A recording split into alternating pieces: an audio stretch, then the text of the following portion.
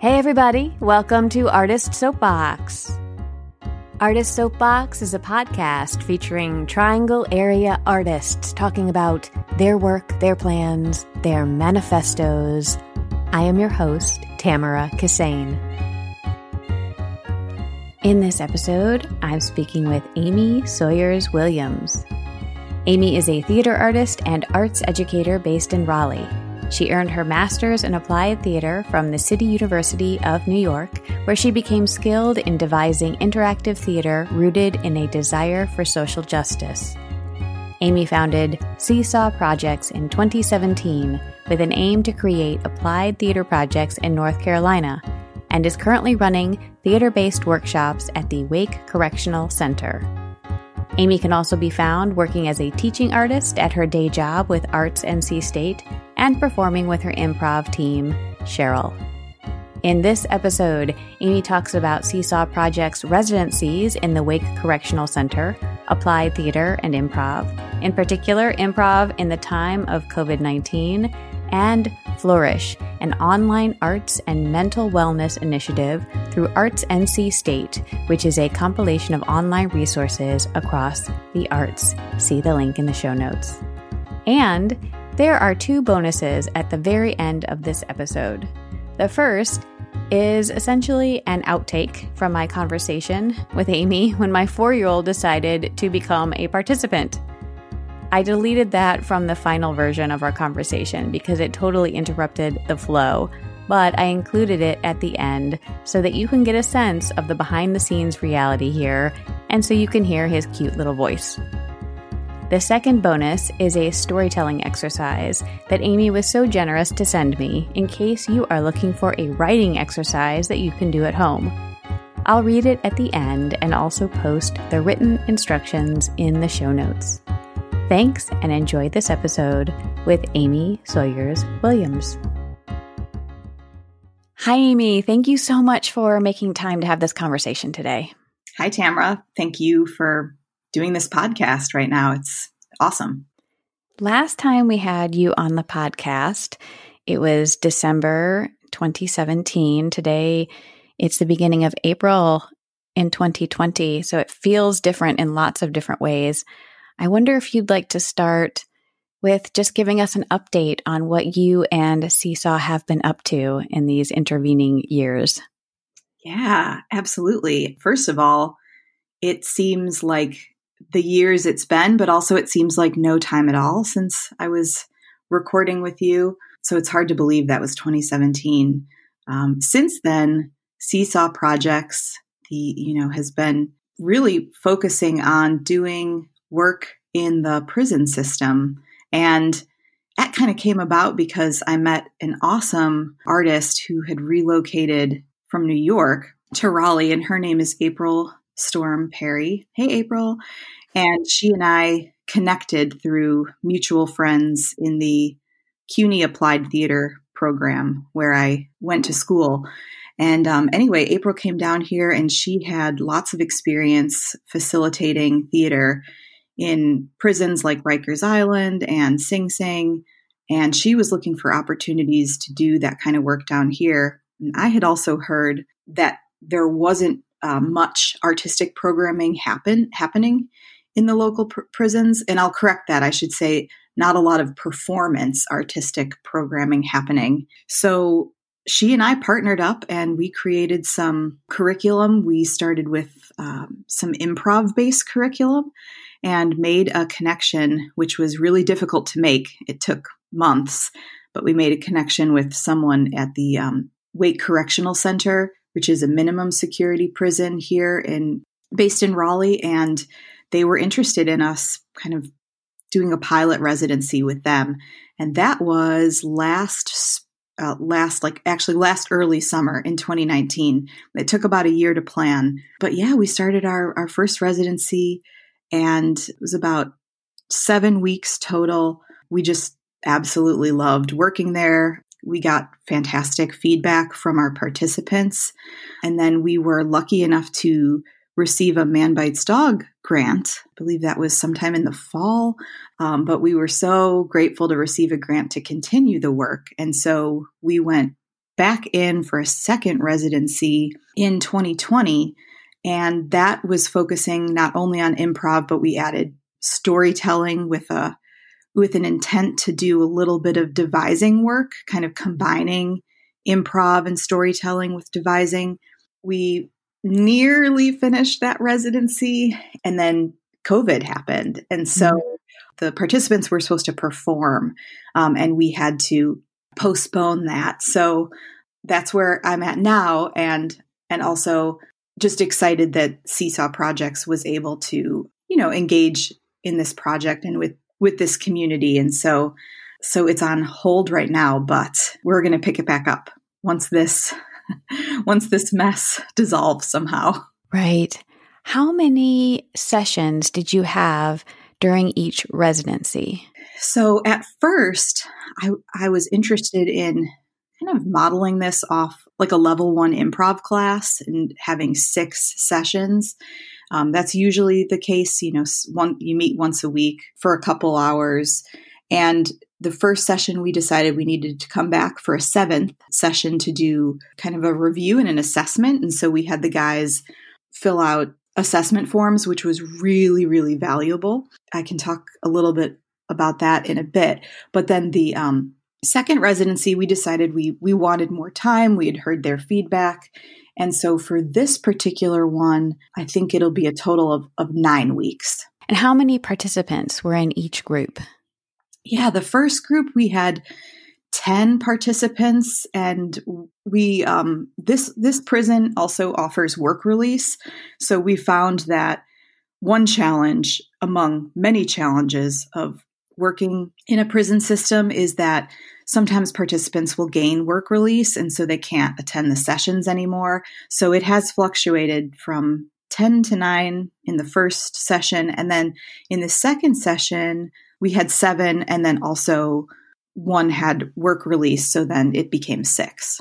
So there are a lot of questions that I have for you about this programming, and this might be a big one to start with, but what value do you think this type of artistic programming, specifically improv and storytelling, has for participants within the prison system? Yeah, it's a great question, something I've been thinking a lot about and have some data to support as well. So I think, like, number one, and this is why I do this work, I think like at the core is it offers an opportunity for these guys to play and to get in touch with this like fun, playful inner child that so many of us, I almost want to say all of us, but so many of us have. We all learn how to engage in play when we're young. And as you know, that's kind of conditioned out of us. And that's not only for people who are locked up, that's for so many adults in the world to get back in touch with the kind of play that theater and improv can unlock. So with 100% of the participants, we found that their mood was improved after taking our sessions. We learned that in the survey. And, I think before I started this work, I don't know, I wouldn't have been so confident about that, especially because some of the participants would come in and they would be in bad moods. They had some serious stuff going on, deaths in the family or different types of, you name it. And I would start this session and I would just think like, oh man, should I push them to participate? Should I let them sit out? And ultimately they're adults. April and I tried to offer some freedom, but what we saw was once they started playing improv games, once they just started saying yes, core improv principle, saying yes, and they would end the session with smiles on their faces, and they'd say as much. So I think that was kind of the number one positive takeaway that I saw. But also beyond that, we talked to them a lot about how they felt they could use improv theater and storytelling skills outside of the sessions. And so a lot of them talked about using it for conflict resolution within the prison on the yard. And that's something I didn't necessarily realize was going to be so important.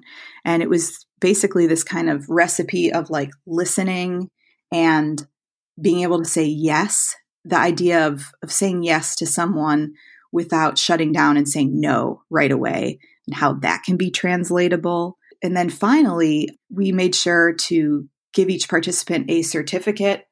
After we finished our first residency, we encouraged them to put these classes on their resumes if getting out is an option for them.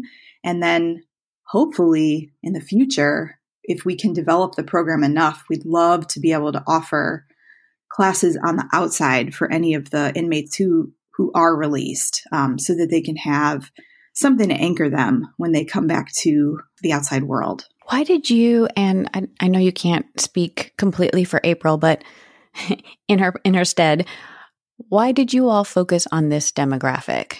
It's a great question. And one of our participants in the past session, like first question he asked, he was like, why do y'all want to be in here doing theater with a bunch of inmates? I think number one, April and I have training in this kind of work. And so you can probably trace it back. I can't speak for April, and I'd love to connect you, and maybe you can get her on the podcast sometime to talk about it. But she and I were both, trained in traditional theater and traditional acting. And each of us found applied theater or, theater for social change in our own ways. I think she stumbled upon it in New York and started working with a group called Drama Club. And for me, it was, I found out about the CUNY Masters in Applied Theater program.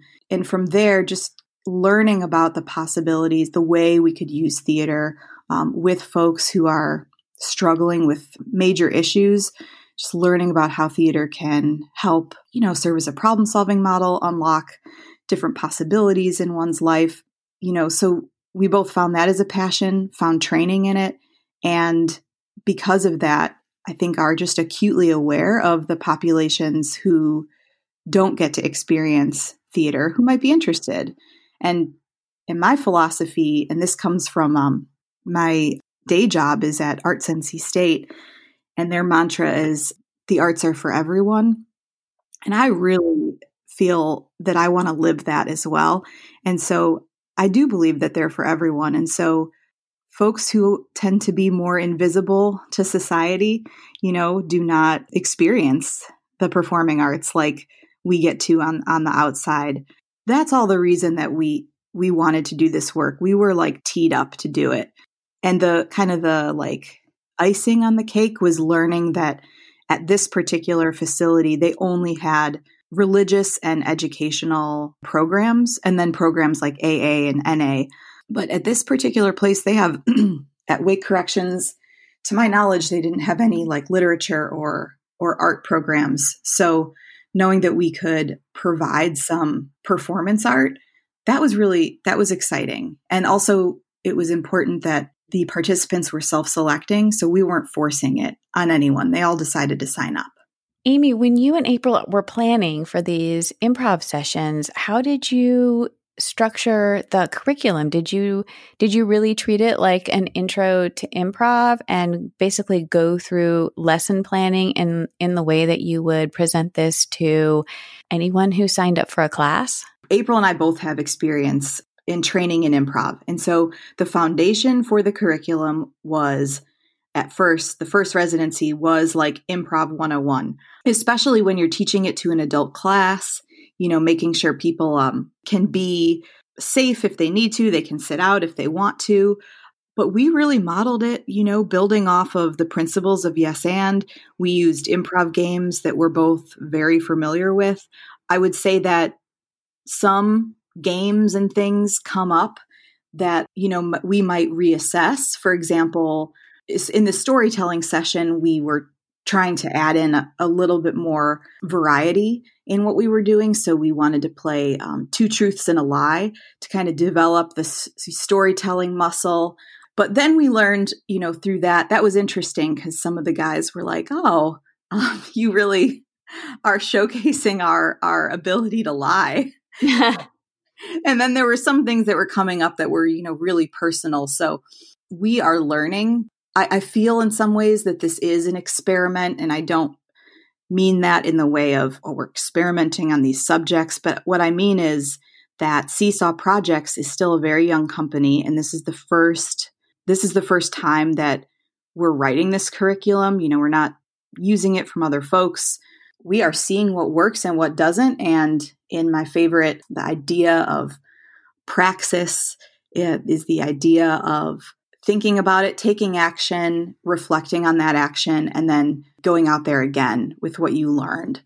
So there's a lot of that going on. You mentioned the assessments at the end of the residency and some of the learning that you accrued from that. I'm wondering if you could talk a little bit more about kind of what you learned as a result from the first residency that then you put into place in the second one. And I realize you didn't get to finish it, but maybe what you might apply in the third residency when that happens. Well, after the first residency, we heard loud and clear that the guys wanted more. They wanted longer sessions because we only went in there for 1 hour the first time around. And we were following the lead from our staff partners there. And once we gained the trust of the staff, we were able to negotiate for 1.5 hour sessions for our second residency. We play in the dining hall, and we're still hoping there's like a very coveted classroom space that we would love to get into for the third residency, which would be the most private and quiet because, you know, one of the downsides is that there are like announcements. It feels very much like a school. There are announcements that interrupt you all the time. And in the dining hall, people are getting ready for dinner. And we have a lot of kind of an ad hoc audience that comes in as well. So those are all things we're hoping to keep improving for the third residency. But what we learned that we're trying to, beyond the logistics of they wanted longer, is I'm finding that the participants are also very interested in traditional theater. They're very interested in acting, learning how to act, working off of scripts. They said after the first round that they were interested in storytelling. And so that is why we incorporated improv and storytelling into the second residency. And so for the third one, I am guessing that, and we haven't done this yet, but based on the feedback, I'm guessing that they're going to be interested in acting and writing. And so I think April and I are going to take some time and come away from this and kind of explore what the next module could look like. And if other folks who are, you know, experts in creative writing and also, you know, maybe acting, maybe Shakespearean acting, might want to come on board and teach some of these sessions. So Seesaw it seems like we are providing just general theater, kind of theater school training. And in my dream world, what I would love to work towards is a fully devised production that we could do at the prison. And I do think that would take at least another solid year, if not more, to be able to do. Right. That sounds really exciting if that could happen. Yes. I hope so. I want to pivot just slightly because what I'm hearing you talk about is the way in which the participants at Wake Correctional Center used some of the lessons from your improv sessions and applied it in their daily lives. And I know that you are interested in applied theater, but also in applied improv. So could you talk a little bit about your thinking around that and how those thoughts are affecting the work that you're making? Yeah, absolutely. And in the training that I received in applied theater, a lot of the training had a basis in improv. You know, it was really helpful to know how to improv, how to say yes to ideas in order to then build, for example, a scene of like a Theater of the Oppressed play in which the protagonist is able to go back and replay the action based on audience suggestion. Anyway, improv is great for all of that. And what I've been finding, though, is that my regular improv training, you know, the training I got at Comedy Works and now the work I'm doing with the team that's associated with Meddlesome, I find that is so needed by different populations who don't have access to sign up for normal improv classes. So I've been doing improv for the past few years with folks that would not consider themselves performers and that have not necessarily even signed up to do improv. And pretty much across the board, I've been finding that it's just a super accessible performance form it's ready to go. You can take it anywhere. You can do it anywhere, including online, which I'm learning now through improv rehearsals that are happening on Zoom.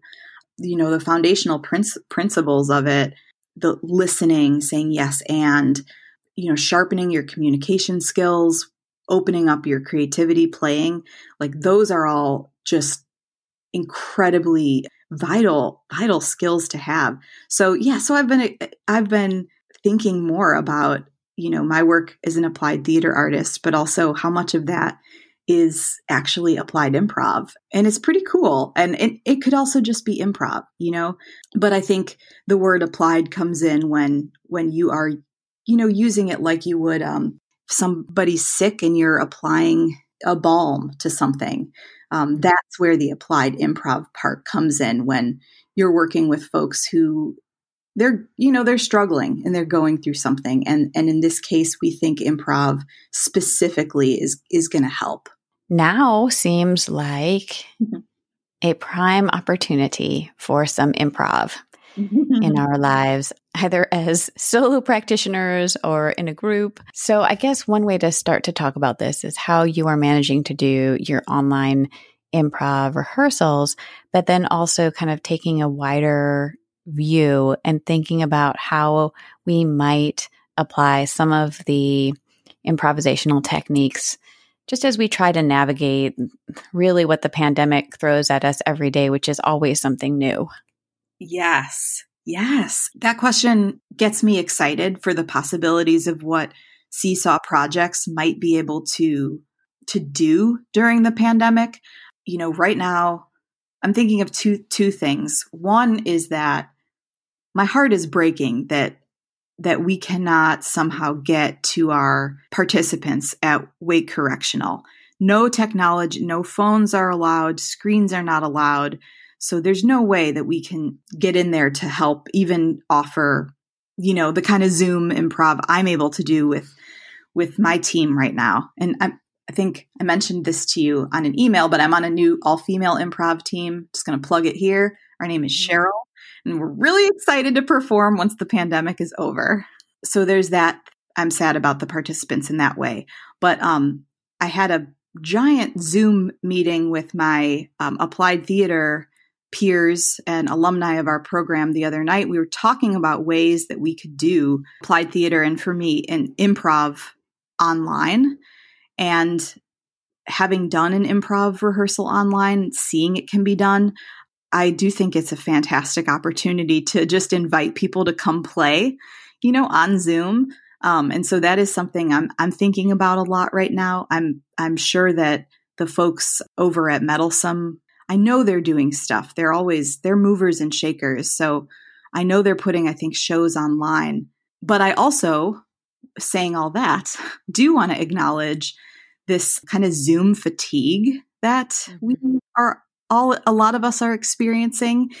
And also this idea that we are now encountered with a lot of online arts experiences and classes and ways to get involved. So I don't know the answer to this yet, but I'm trying to figure out how to, in my own practice, not overwhelm myself and say yes to so many things. And at the other spectrum, there's just resting and doing nothing, and how to meet somewhere in the middle. And so anyway, I don't know if that answers your question, but I'm thinking a lot about how to offer some improv at this time during the pandemic, but also to be conscious of and acknowledge that there are a lot of opportunities out there right now.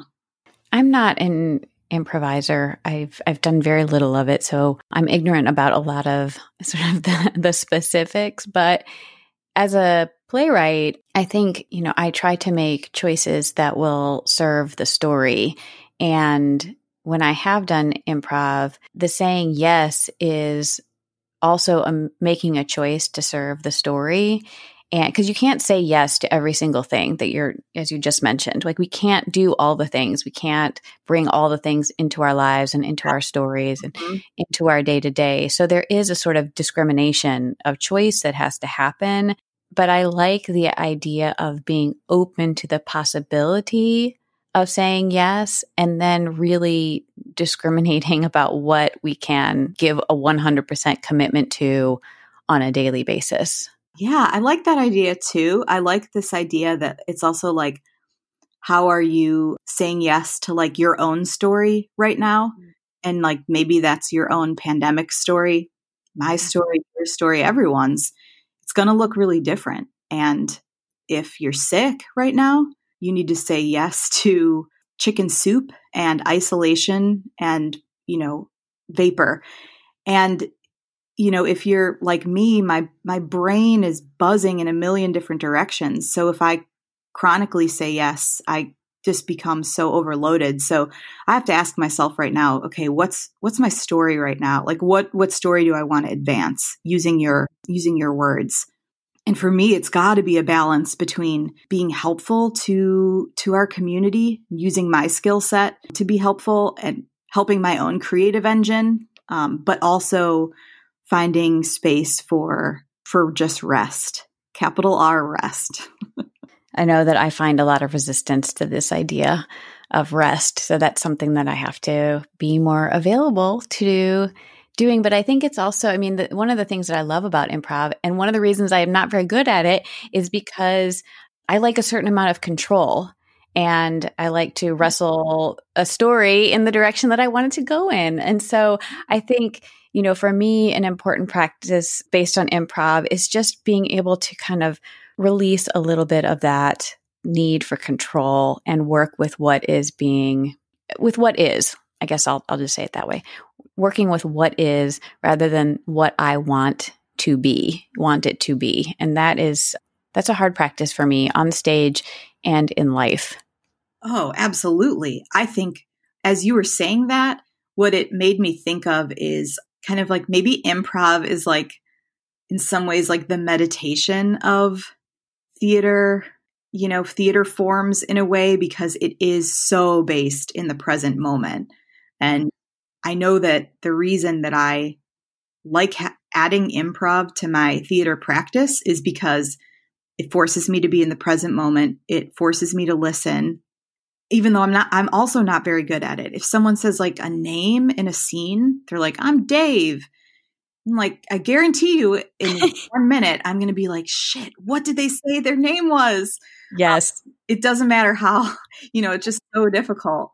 But I think that for me, at least, improv has been it's never like the only thing that I do, because I also like to be in a more structured environment of, being in a play or being a part of like a script development, an audio drama.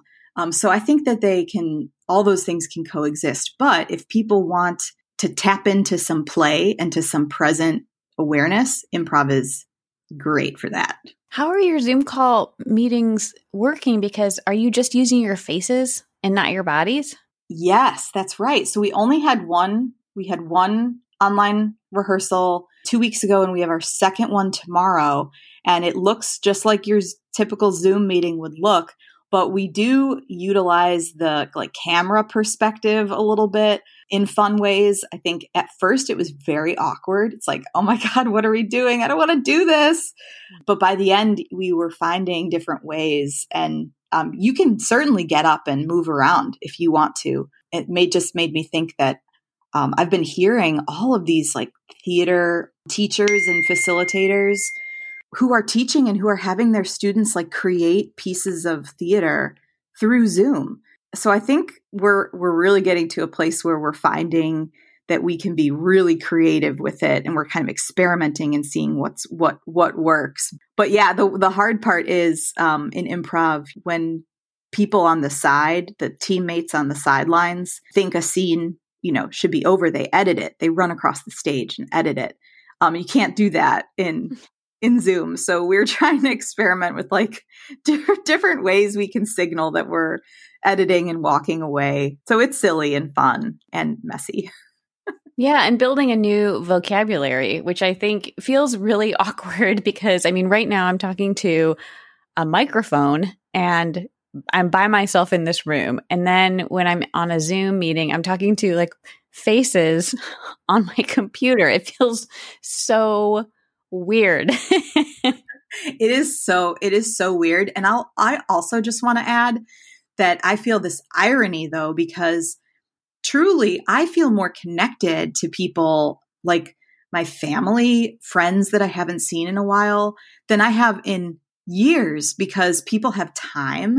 And so I'm getting these invites like, hey, let's do a Zoom happy hour. I'm thinking like this would never happen in, pre-pandemic because you all would be too busy or we couldn't all get together.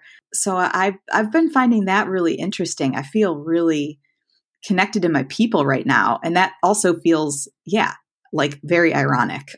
I'm glad to hear that. That's wonderful. Trying to find the good. That's right.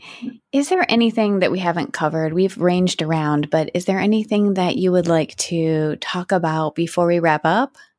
The only other thing I just wanted your listeners to hear is that also in this pandemic climate with my work at Arts NC State, I wanted people to know that we were able to pivot and instead of we were going to have an arts and wellness festival. So now it's an arts and wellness online initiative. And part of that is to engage some NC State students in some art making.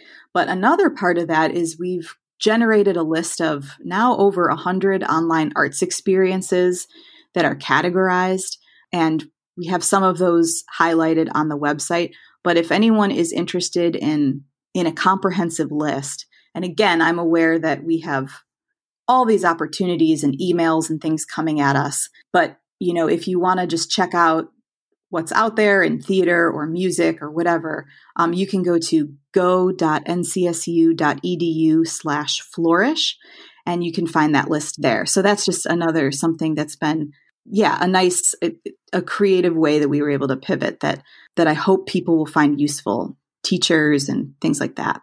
Thank you for compiling those resources because I'm sure that took a lot of time and it is nice to have one place where they are all, because there is so much coming, as you mentioned.